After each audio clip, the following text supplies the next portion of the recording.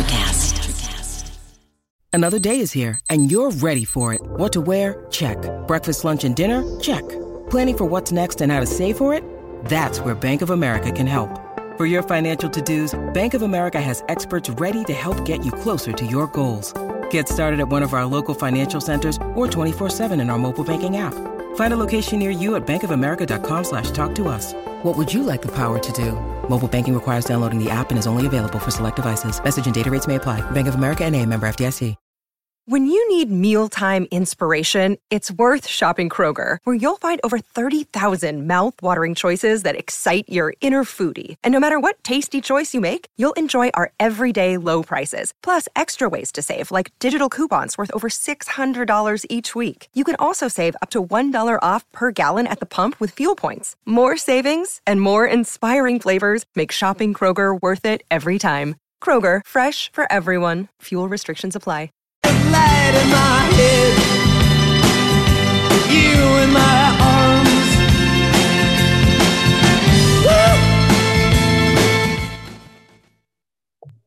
That's one of the greatest. Woo! Oh man, history. That one's so good. What a fun bass line. Just hanging out, chilling. And then the next verse is, "I wish I were a brakeman, Yeah. a hurdling evening train." Yeah, right. Me too, my brother. If there's anything I would like. like better than being a fisherman, it's being a brakeman. 50 years of music with 50-year-old white guys.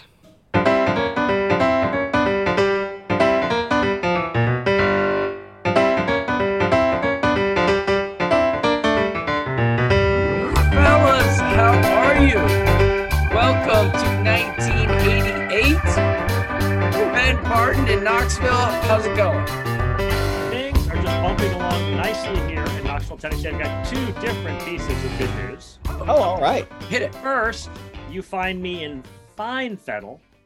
I had the first wine and cheese party for a law school class since fall 2019. We had to do it outside on the front porch in 50-degree weather. Sure. But we were unmasked and just had a fine time. So I'm a little looser than normal. Blame it on the cheese, not the wine. Blame it on the cheese. Are you loose? I love it. And then the second thing is we had a local election here in your Knoxville. And not one, not two, not three, not four, but 5 incumbents on the city council, all won re-election. Wow. Going away. And these were people that Indian candidate endorsed. So it's just winning really pretty here. Unbelievable. Wow. Terrific. Yeah, no, for sure. She's doing a bang up job and the people recognized it.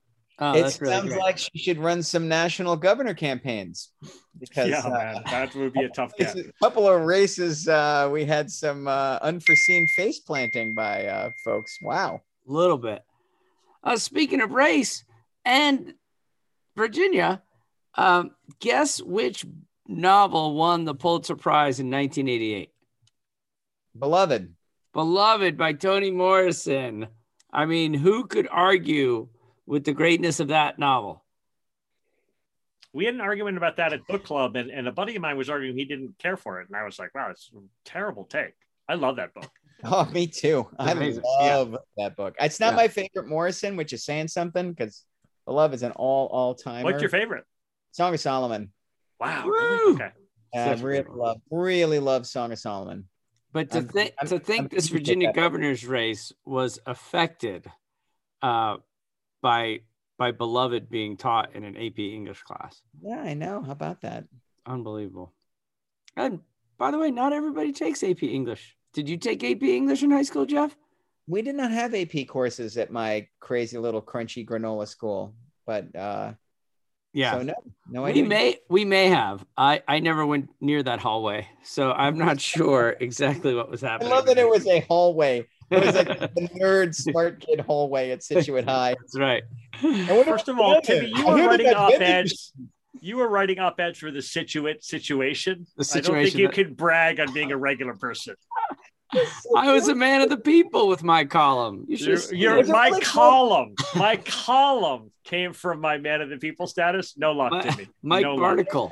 Scituate situation. Did it have both words, or was it just the situation? No, just the situation. That was the name of the paper. Misspelled with an SCIT? Yeah, it was spelled like the town.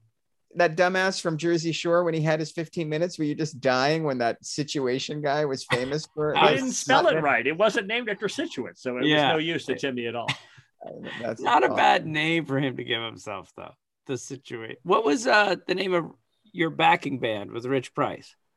Rich Price. The Foundation, just straight Foundation. Rich Price and the Foundation. I like that name. That's a good name. I like that name too. All right. Well, welcome to 1988. Lots to cover. You all are headed off to college. I am finishing up high school, and we're all listening to the Grammy-winning album of 1988, George Michael's Faith. No way. That won the Grammy, huh? It's a freaking great record. That is a great record. I loved it at the time. I still love it. Which song should I play, Benny B? Oh, just go with Faith. But you have to skip ahead a minute to get to the part. Okay, a lot of strumming. And also, isn't Father Figures on that one? And then what's the sad one? That like the 6-minute ballad where he's like, turn a corner. No, Monkey? that's Wham. No, it's not Monkey. Good guess. It's One More Try, isn't it? Yeah. Oh, yeah. One More Try is beautiful. Here's Faith a minute in. It's the Grammy winner. It's the #1 album. Faith by George Michael. All the games you play, because I play them too. Oh, but I need some time off from that emotion. Time to pick my heart up off the floor. Oh, when that love comes down without devotion. Well, it takes a strong man, baby, but I'm showing you the door. Cause I gotta have faith. Woo! I gotta have faith. Because I gotta have faith.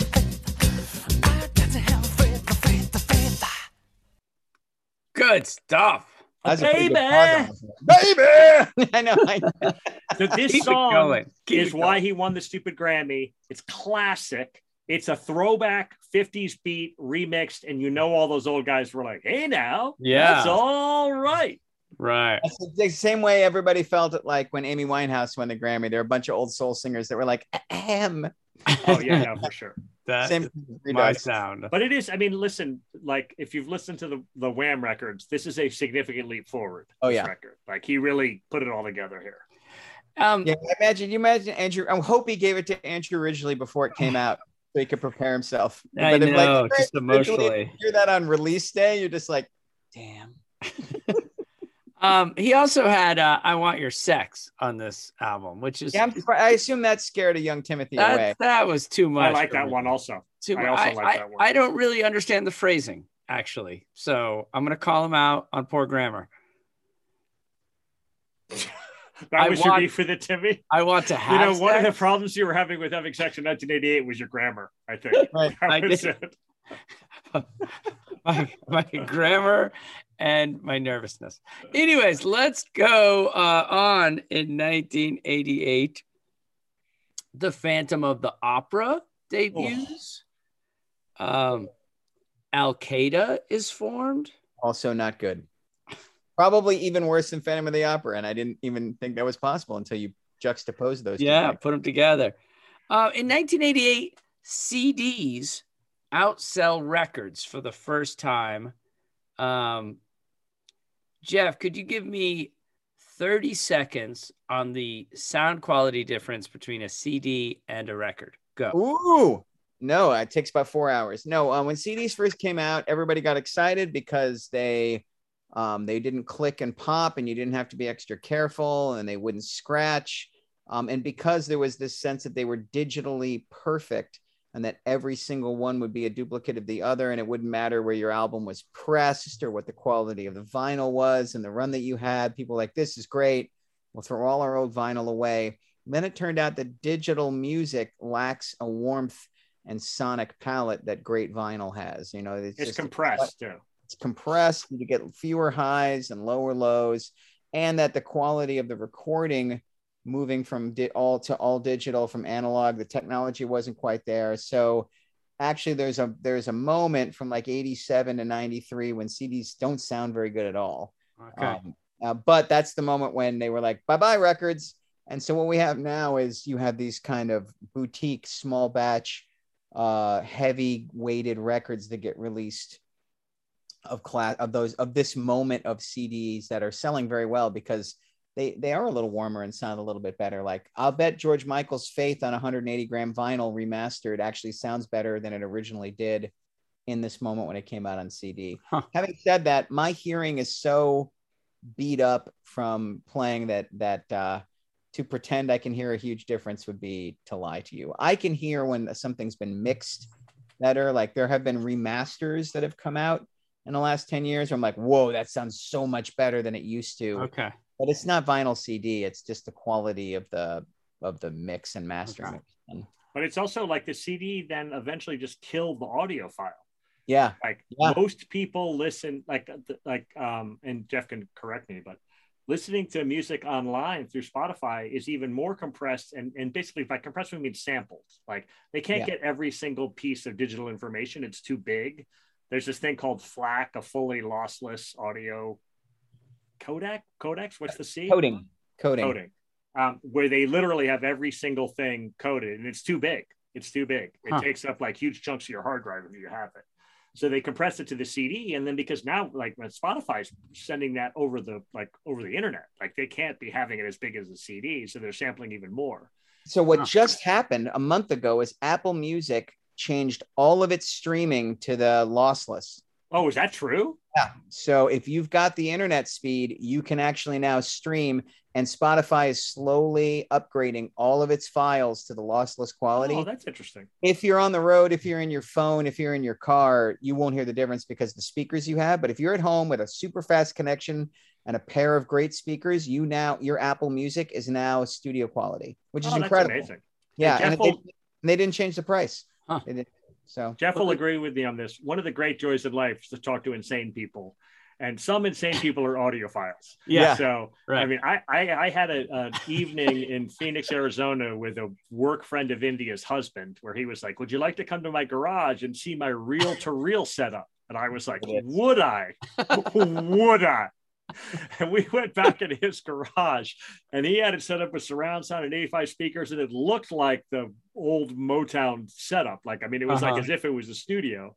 And he was like, "Listen, man, I don't know." He's like, "Do you like CDs or records?" And I was like, "I guess I kind of prefer records, but I mean, not." And he was like, interrupted me. He's like, "Wrong answer. Reel to reel. I only listen to reel to reel." Wow. He got out like his original reel to reel masters is the Rolling Stones Sticky Fingers. He was like, "What band do you like?" I was like, "The Stones." Put on Sticky Fingers. And I'll be frank, it was fantastic. I was like, holy crap. I was like, "Does it all sound like that?" He's like, "It all sounds like that." And I was like, "How much did this run to?" He's like, "I don't know, 35, 40 grand. And I was like, "And you're married?" how did you stay married? And the irony is they got divorced like 3 months later. When I came back in, Indy and I left. We had a lovely time with these people. She's like, "You have a nice time with the husband?" I was like, "Oh yeah, but they're getting divorced." And she was like, "What do you mean?" I was like, "This dude's like spent 35 grand on a reel to reel setup, and all it does is get high and listen to music. That's not working out for anybody." That's like the Boston guy. He's like, yeah, I spent the down payment on the house. Oh yeah, no, for sure. By the way, I admired the guy. I was like, if only I were you, that would be amazing. But no luck. Wow. I can't believe you pre-called the divorce. Like, oh yeah. You guys both must have seen that though. There are times where you can look at a couple and you're like, "Well, that's not going to last." Yeah. You guys could have said something to me when you saw that. Play the whole we walked right into that, didn't we, Ben? That was too bad. All right, moving along briskly. Let's go to the I'm sorry, we did the Grammy. We're gonna do the best-selling album. Well, it's Faith again. Okay. So instead of the best-selling album contained within 1988, the best all-time selling album that came out in 1988, and that would be Fast Car by Tracy Chapman. No. Well, it's just called Tracy Chapman, but you're demanding? Oh, sorry. That's the all-time best-selling record from 1988? According to my statistics. Good for Tracy Chapman. How many records did that sell? Lots. All right, I'm looking this up, Timmy.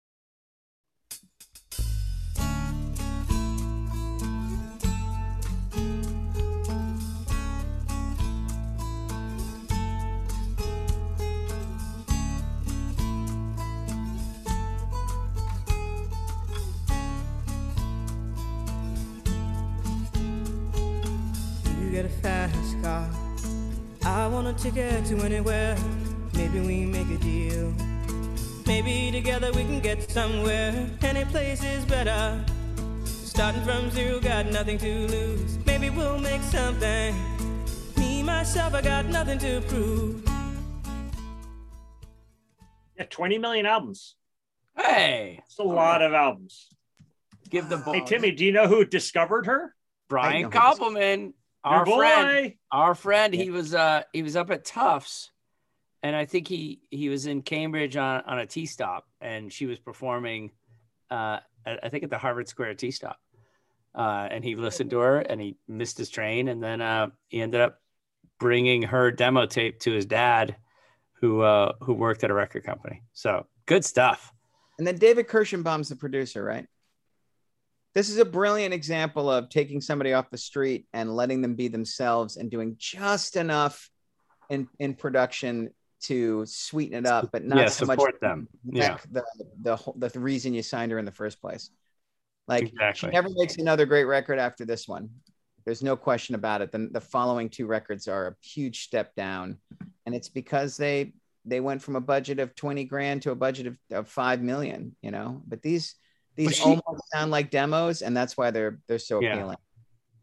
And the songs are like, her later songwriting becomes a parody of the songwriting on this, which is totally fine. Like, I mean, she wrote one amazing record, and most people don't do that at all. But Fast Car's great. Baby Can I Hold You is great from this record. Oh, love Baby Can I Hold You. Yeah. Talk about Revolution.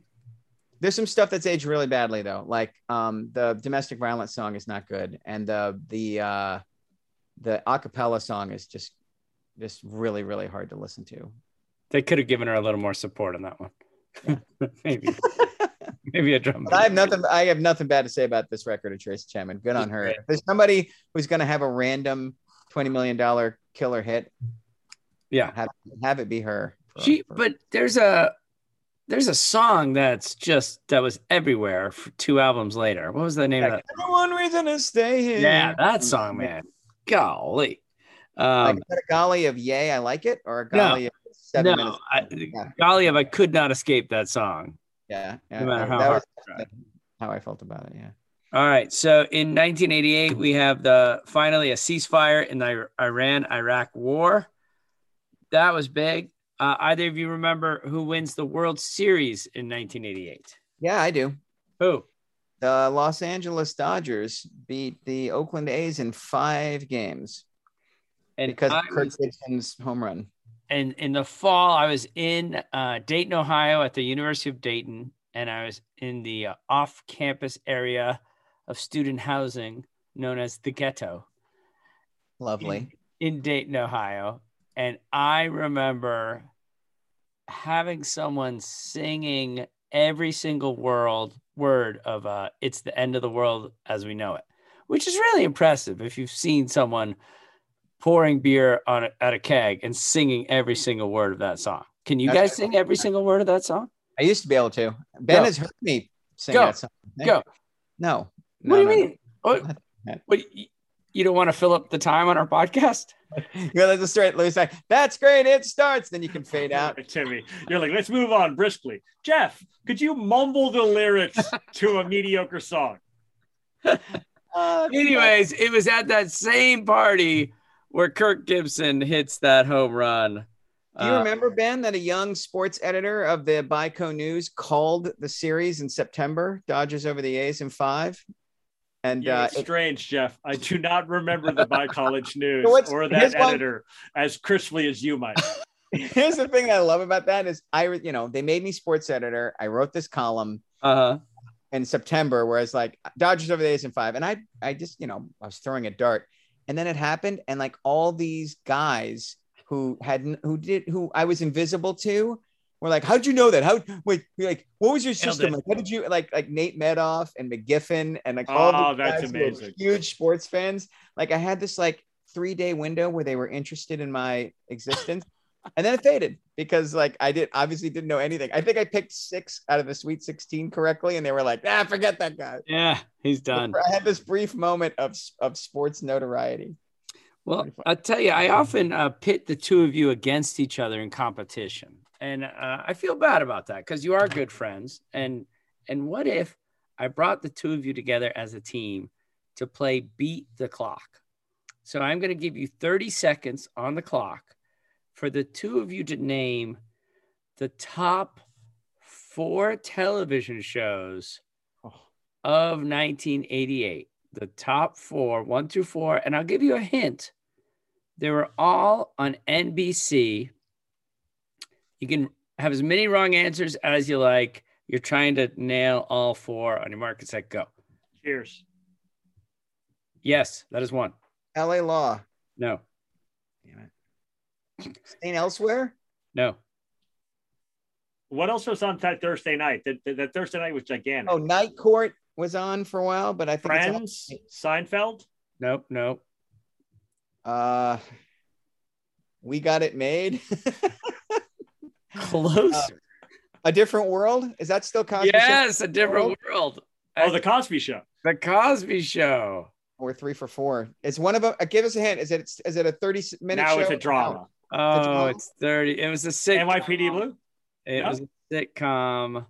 There are going to be people listening who are very. The one with John Lithgow, where he's Third Rock from the Sun. Oh no, it was Golden Girls. Golden Girls. That's amazing. That makes me super happy. There are definitely people screaming at the podcast. Yeah. By the way, we should actually note, Timmy, wrote it down in your notes. When we get to be older than Rue McClanahan was when she started Golden Girls, that's an actual meme online. It is. When you're older than Rue McClanahan, because she was 46 when they started. It's like Wilford Brimley in Cocoon. Yeah. He was really only 50. It's like, oh man. All right, gentlemen. I think that is it for all the fun facts I have about 1988. I want to ask Ben if he remembers the first time he was aware of me freshman year. Do you remember meeting me? Huh. I'm going to guess not. I don't think so. No. I mean, I really you were by a country mile the best musician at the school. And so I do remember that. That was apparent somewhere in freshman year for sure. And then the sports editor. Right. And then the sport and your pick in the World Series was amazing to me. But yeah, no, you were the best musician and also just super into music. So I'm sure we definitely met somewhere in there. My first memory of you, the first time we actually met was playing Saturday morning intramural basketball against each other. Oh boy. In the little gym. Remember when they still had a hoop in the little, and you were so just hang dog hungover. In the beginning, we're warming up, we're all introducing ourselves. I'm like, Jeff is like, I'm Ben. He's like, I apologize in advance. I might throw up on the court. I'm so hungover.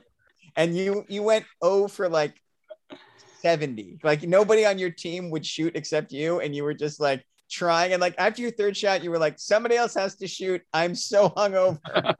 That's my first way to make a first impression, man. It was a Saturday morning, 9 a.m. First of all, I'm sure there was a Tuesday morning. I really drank way too much my freshman year. It was Saturday morning. So. I'm not underselling it. It was a perfectly reasonable morning to be hungover. And it was a totally unreasonable 9 a.m. tip-off for intramural. Yeah, that's rough for college kids. Whew. That's a hilarious memory. I don't remember that. That's great. Of course he doesn't remember. All right, let's get to our 3 albums.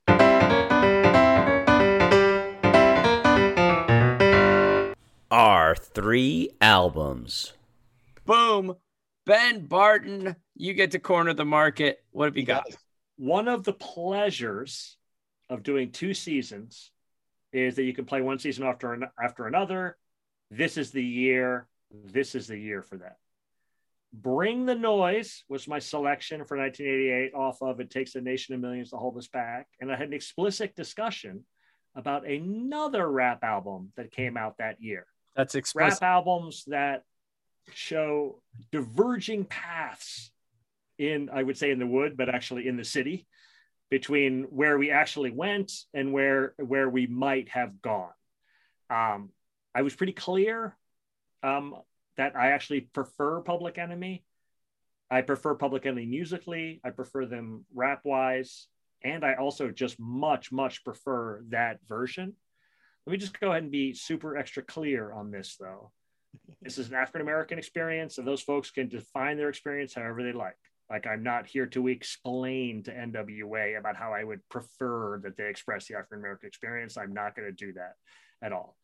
That being said, insofar as White Kids from the Suburbs drove this, I can have something to say about that experience. I am choosing Straight Outta Compton. That's the album of the year. That's the proto album. This creates, it defines, and guides rap from here into 50 Cent into club, basically. Like that entire era of hip hop is dominated by NWA. They just lay the wood down right here.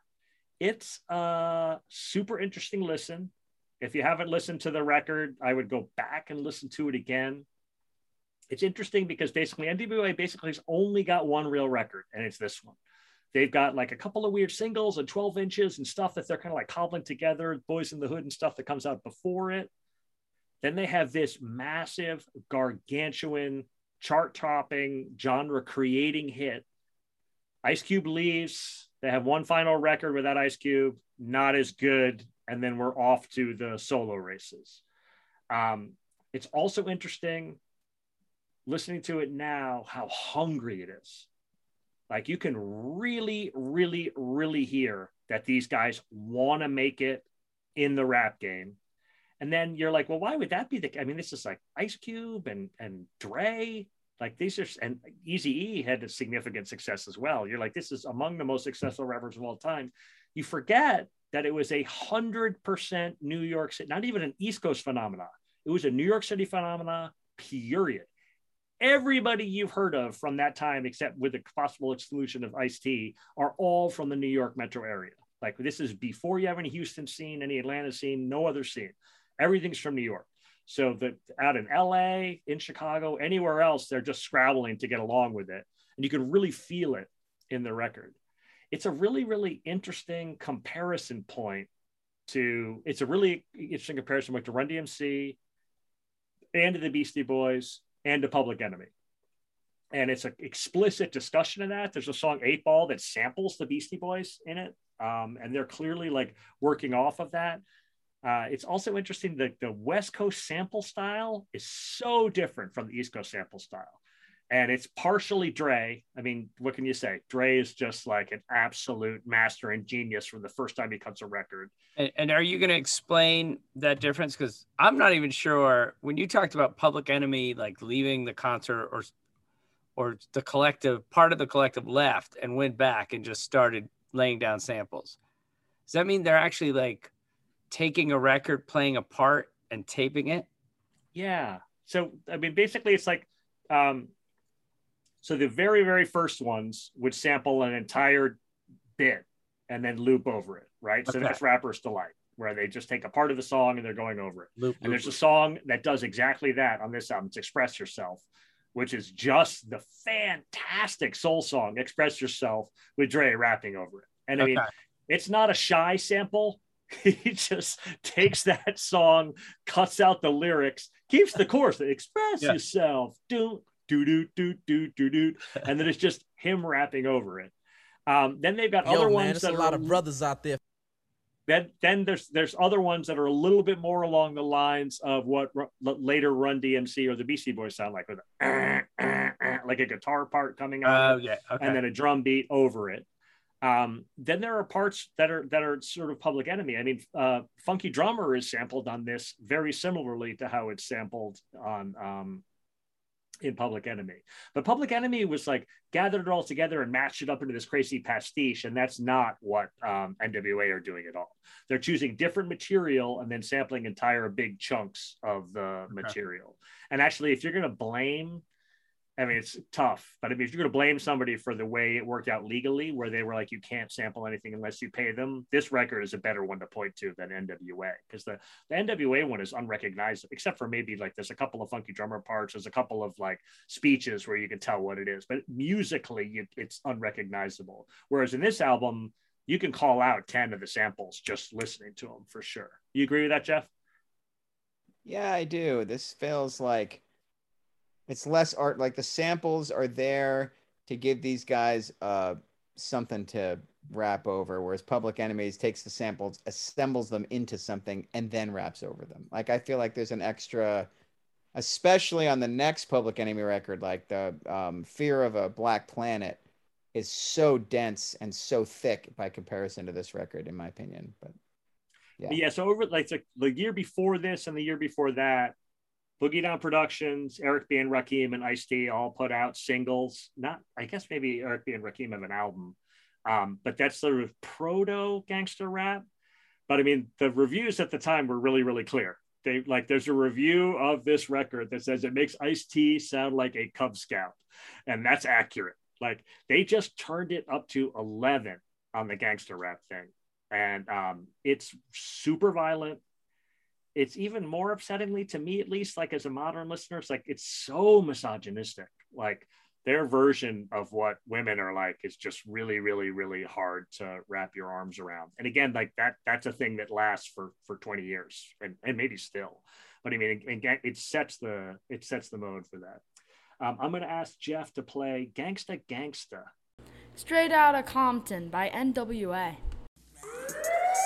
Oh shit, man. Them peachy black gangsters are at it again. I wonder who they fucked up tonight, man. You motherfucker! Got him. Blowing inside right now. Man, fuck you motherfuckers. Yo, Dre, give me a funky ass bass line. Right here. Here's a little something about a nigga like me. Never should have been let out the penitentiary. Ice Cube will like to say that I'm a crazy motherfucker from around the way. Since I was a youth, I smoked weed out. Now I'm the motherfucker that you read about. Taking a life or two, that's what the hell I do. You don't like how I'm living? Well, fuck you. This is a gang, and I'm in it.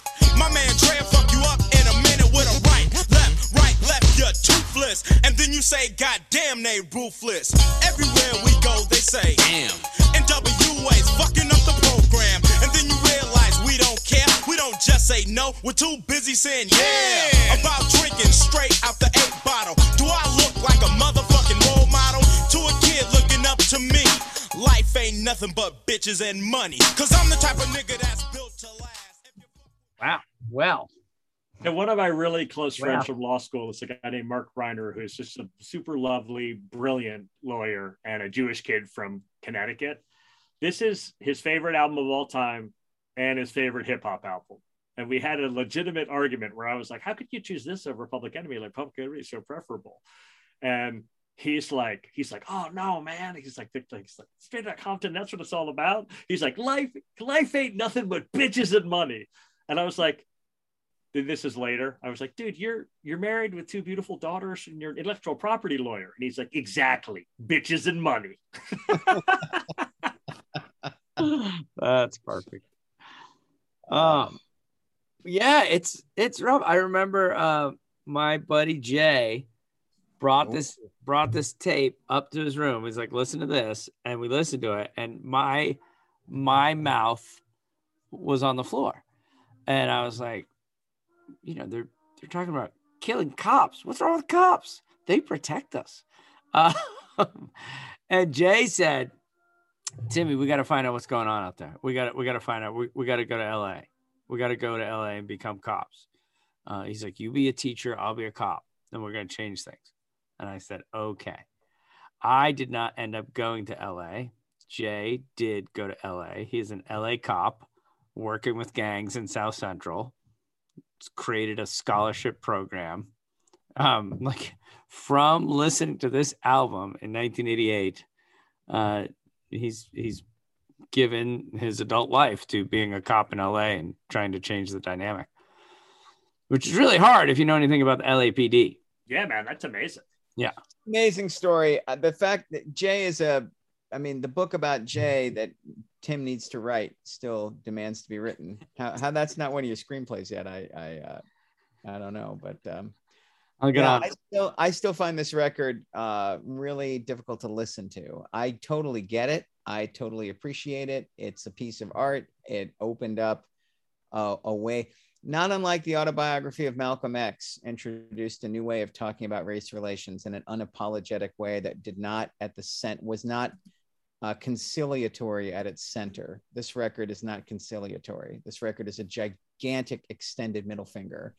And I get all that. And I still find it I found it difficult to listen to in the moment. I find it difficult to listen to now because it has aged to the point where it does feel a little cartoonish at times. Like I found myself giggling a couple of times in the clip we just played.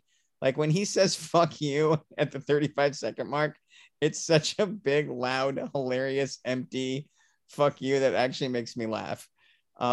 I love this record more now thinking of the 18-year-old kids making it. Like maybe this will change our lives. Like, and I was skeptical enough in the moment of the narrative that these were dangerous people who needed FBI files. Like that felt like total bullshit to me at the moment, in the moment.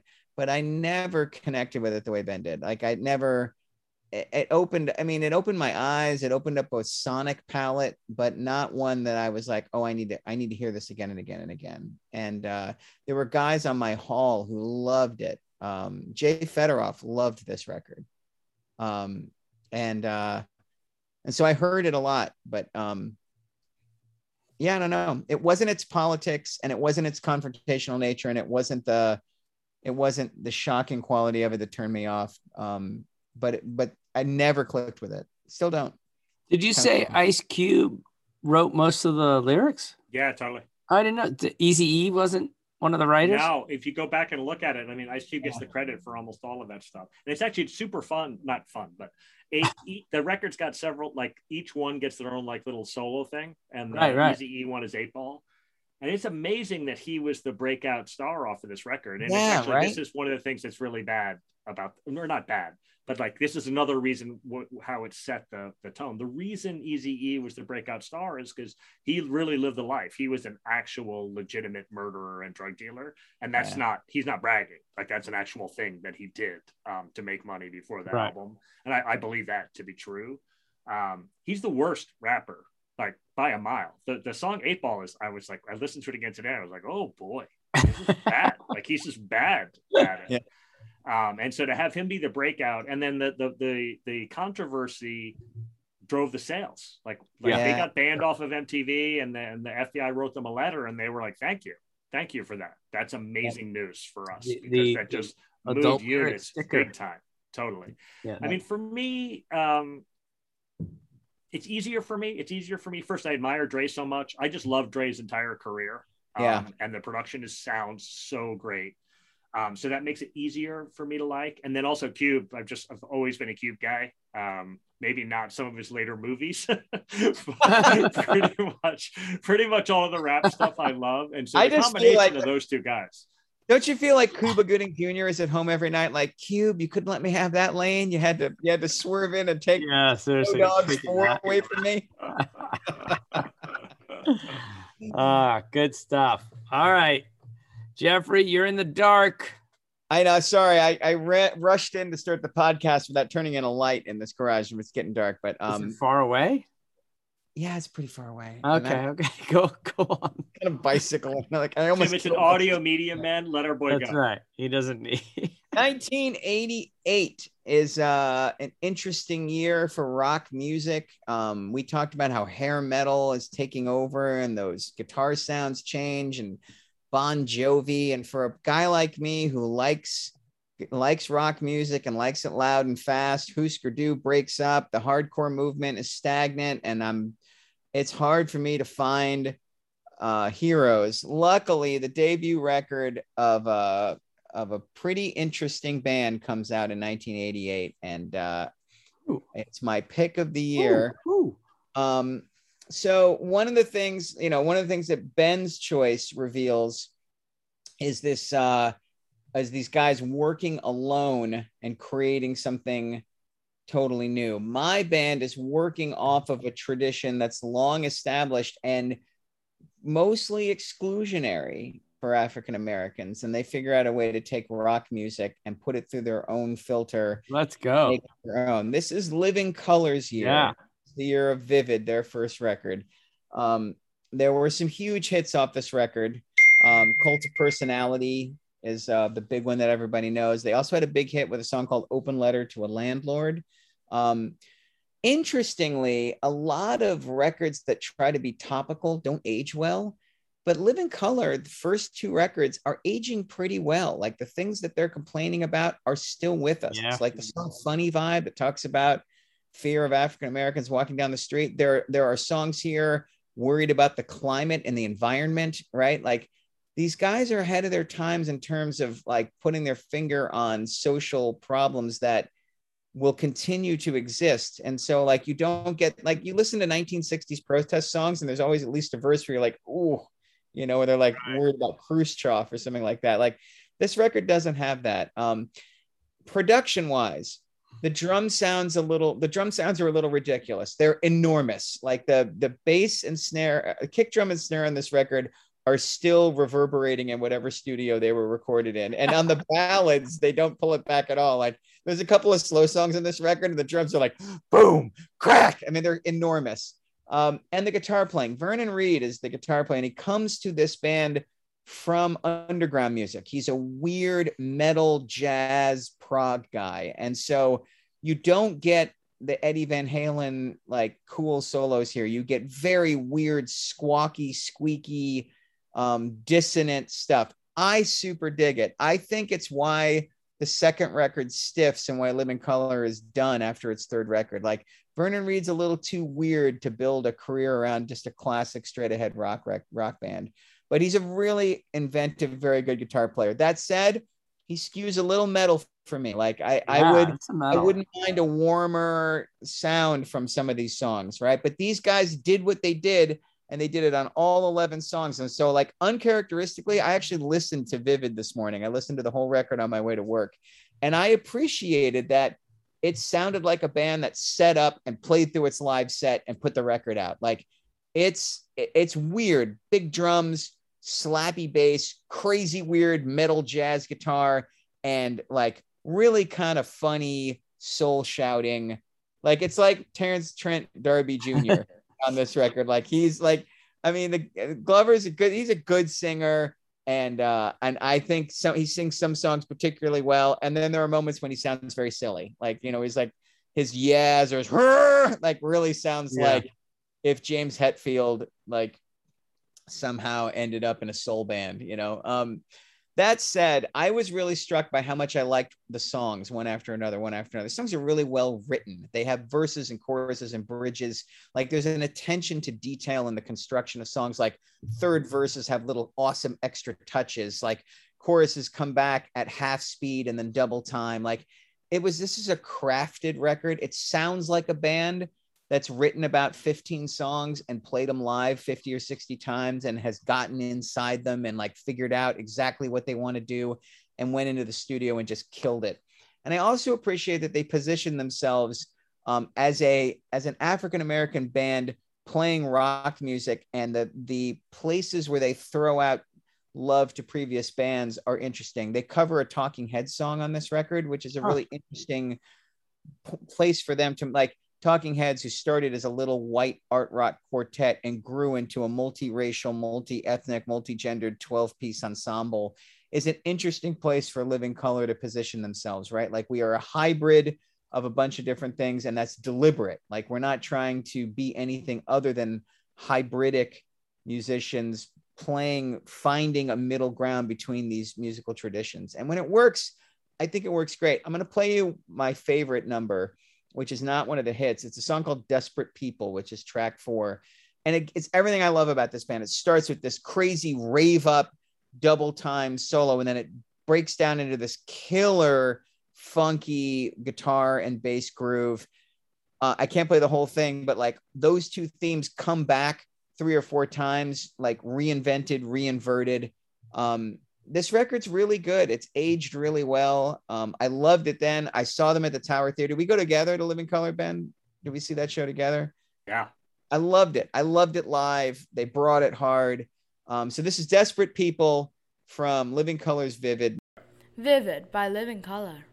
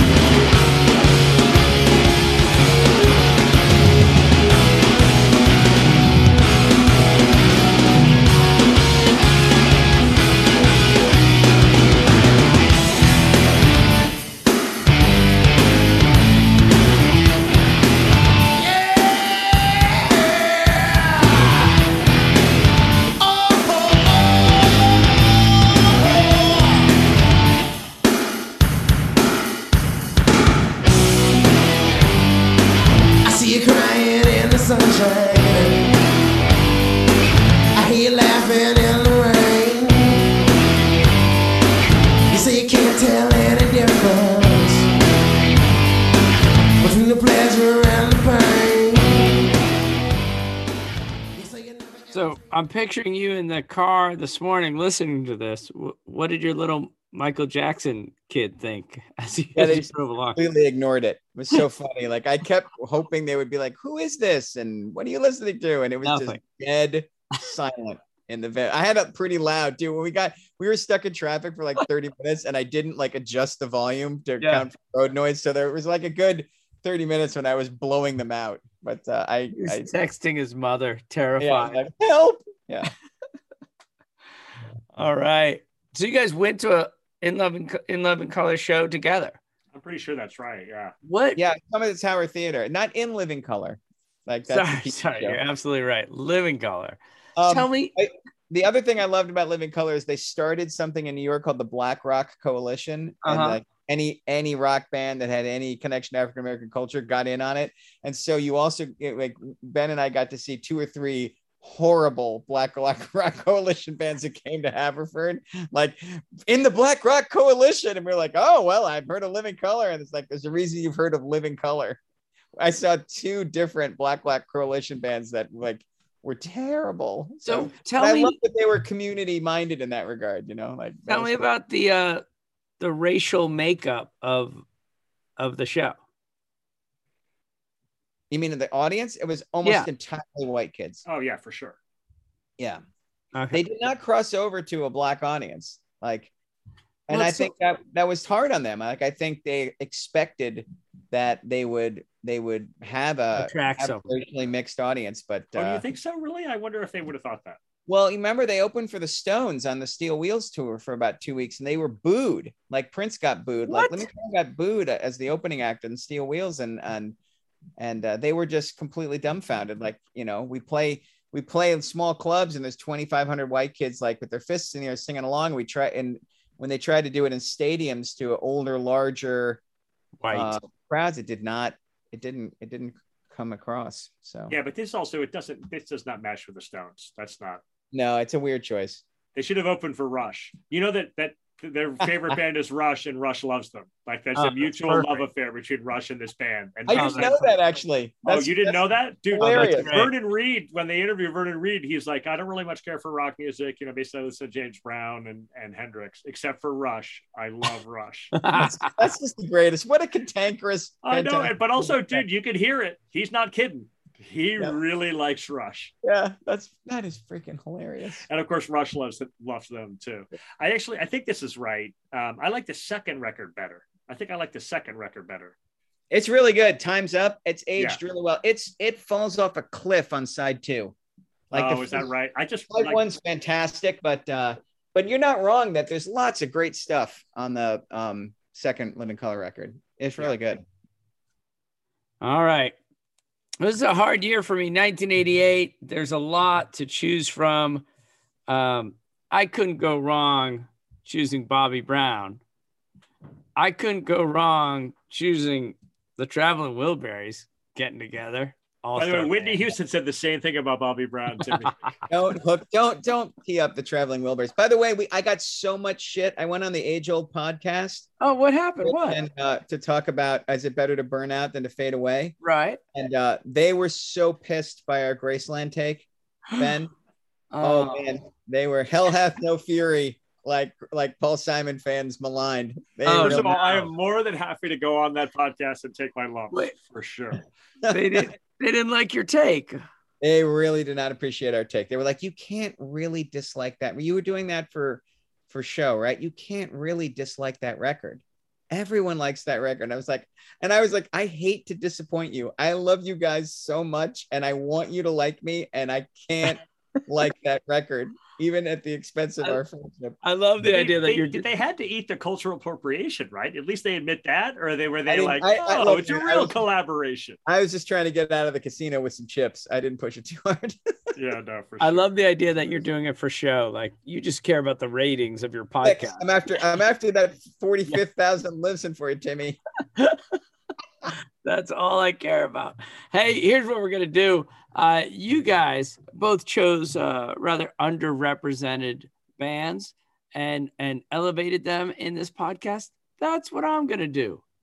I too will choose an. But are you claiming that NWA is a small, unrepresented band? At the time, I will go to Ireland to find my band. Don't you shake that head at me, young man. That's a big fucking surprise. We're gonna go with the Waterboys, and we're gonna play some Fisherman Blues. Go.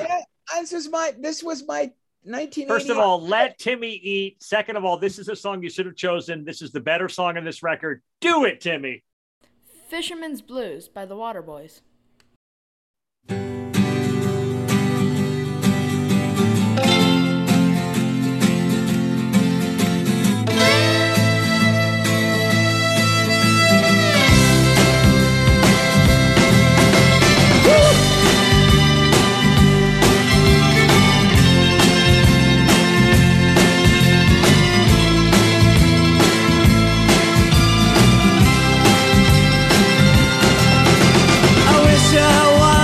Fisherman tumbling on the seas, far away from dry land and its bitter memories, casting out my sweet life with abandon and love. Love ceiling bearing down on me, save the starry sky above with light in my head, you in my arms.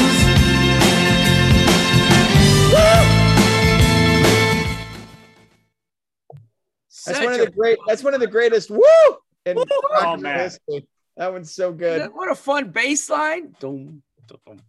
Just hanging out, chilling. And then the next verse is, I wish I were a brakeman. Yeah. A hurdling evening train. Yeah. Right. Me too, my brother. If wish there's anything I would like better than being a fisherman, it's being a brakeman. Being a brakeman. So fun. But yes, you did pick a song from this album last year, but I do not have to adhere to your. Fair enough. We Will Not Be Lovers, 7 minutes and 3 seconds. Not a bad song. Too long. It's overplayed. The looping, like 7 minutes of looping is too much. This is perfect. 4 minutes in, out, like passionate, broken-hearted Irish love song. That's my jam. Fair enough. Give me the 30 seconds of Bang on an Ear. Really? Oh, boy. You guys don't like that? What? Oh, boy, Timmy. You want to get out while you're ahead, man. This is a fun little song. A ditty. This is the longest one on the album, 7:33. 9:14.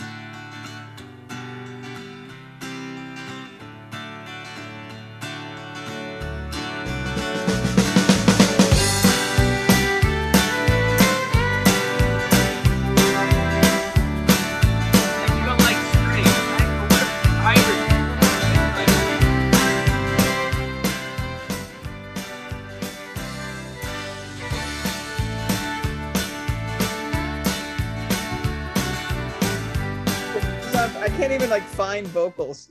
Timmy. It's been a minute and a half before.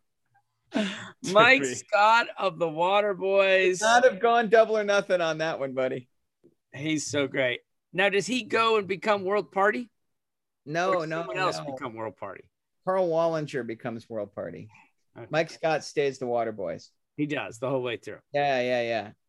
I love that there's a song on this record called World Party just to fuck Carl Wallinger for leaving the Waterboys. I think that's hysterical. And by the way, I'm taking that title. Yeah. As I leave. Yep. Well, I told you guys I once lived on a small island off of the west coast of Ireland. And you have mentioned your affinity for Ireland. And on that small island, they had a pub. And in that pub, they had pictures of the one night that the Waterboys came to their island and played that pub. It was like a remarkable night in Inishmore history. I bet that was great. Yeah. Have you guys been out to see shows since the world returned? Have you been to a show yet, Timmy? No. I really got to go. I love it. It really feels good. I'm going to see Julian Baker Saturday night. and I have tickets for Courtney Barnett coming up, and I'm loving being back out. You're back in the swings. Well, I got my booster today, so I got 3 shots in me. I think I'm ready. And anyway, out here, you have to be vaxxed to get in. You have to stay masked through the whole show. It feels pretty safe so far. I haven't had anybody freak me out yet. But am I also right that this is the last podcast we'll record before one of us has a birthday? Or is that wrong? Seem correct. Right? Happy birthday to the Knoxville contingent of this podcast, my brother. When's your birthday? Friday. Yeah. 52 years young. I don't know.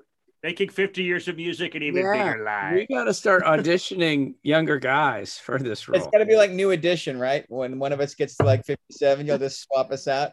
That's correct. Sorry, we've aged out. Oh, Timmy, just go ahead and put me out of misery tonight, man. All right, so I'm gonna make a commitment. I gotta go see live music. That's what I gotta do. In the next week, I'm gonna see a live act, and then I'll report in back. the next week. I don't want to put that kind of pressure on you. You might want to wait until something good comes to town. Duty on Friday, Saturday night. I'm gonna go in search of live music. Saturday night in Nashville. All right. Or I'll Very drive. nice. Or I'll drive to Knoxville. All right, gentlemen. You hear a knock at Ben's door. But you got a spare room now, right? Empty nester? I do. That's for right. sure. Maybe like the 2 a.m. You said if I was ever in town. Let's go. All right, gentlemen. You have a great Wednesday night. Ben, you got something to say? Yeah, man. The great India Kincannon had a very telling comment on Jeff's Smithereens selection. I was hoping you'd forget. One of the questions that was asked to me, I believe by Timmy, an innocent question, doesn't India like the Smithereens? And I snorted and said no. Then I asked India about it. She listened to the podcast. She didn't recognize Wall of Sleep. And she was like, there's a song by this band I know. So she went to Spotify and she listened and she was like, oh, yes, I do know some of these songs. And then this is how she summed it up. She hated it.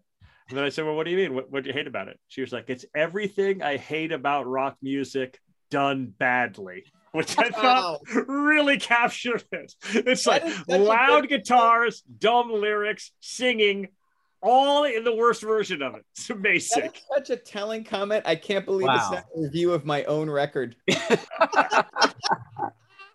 You could put that up there. India Kincannon loves your record, Jeff. Yeah. Oh, no. I mean, I've gotten some bad reviews. I recently got a bad review of my single that was similar to that. It was like, if any of this was good, it would be good, but none of it is good, so it's not good. I was like, that is really getting to the heart of it. You also had very positive reviews about it. I had some positive reviews too. Yeah. I find the negative reviews kind of fun. I don't know what it says about me, more but entertaining. I occasionally get a negative review that makes me laugh. I'm like, yeah, I kind of feel that way about it myself. Speaking of which, dear listeners, if you want to give us a review here, 50 Years of Music with 50-Year-Old White Guys, go to Amazon, go to Apple Music, go to iTunes, lay down a review, tell us what you think, or we'll just live in the dark. We'll just all right, my friends. Night, friends. All right.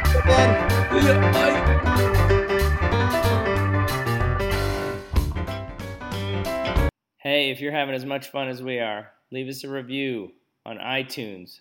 Give us a rating on Spotify, iHeartRadio. Wherever you listen to podcasts, give us a shout. And then check us out on Twitter or at our Facebook page, 50 Years of Music with 50-Year-Old White Guys. Hi, I'm Mark. And I'm Peter. We're the founders of Electrocast Media, bringing you great podcasts like Nightmare Road Stories, Tech Talk Revolution, and Bodacious Minds. Electrocast networks include Ruby for female empowerment, the Best Business Network, and GPN for geopolitics. We built this company to create community and amplify diverse voices, and we really appreciate your support. So, keep listening to Electrocast podcasts and hear the culture. Electrocast. Hey guys, it's Miriam Love here, and I want to share something very special with you. Check out my new release, All In, the Spanish remixes, out now on Electrocast Records. And always remember, be love, share love, all love.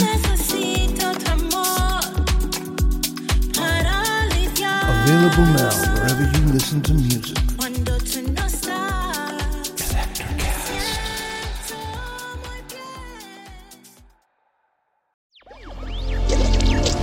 Electricast.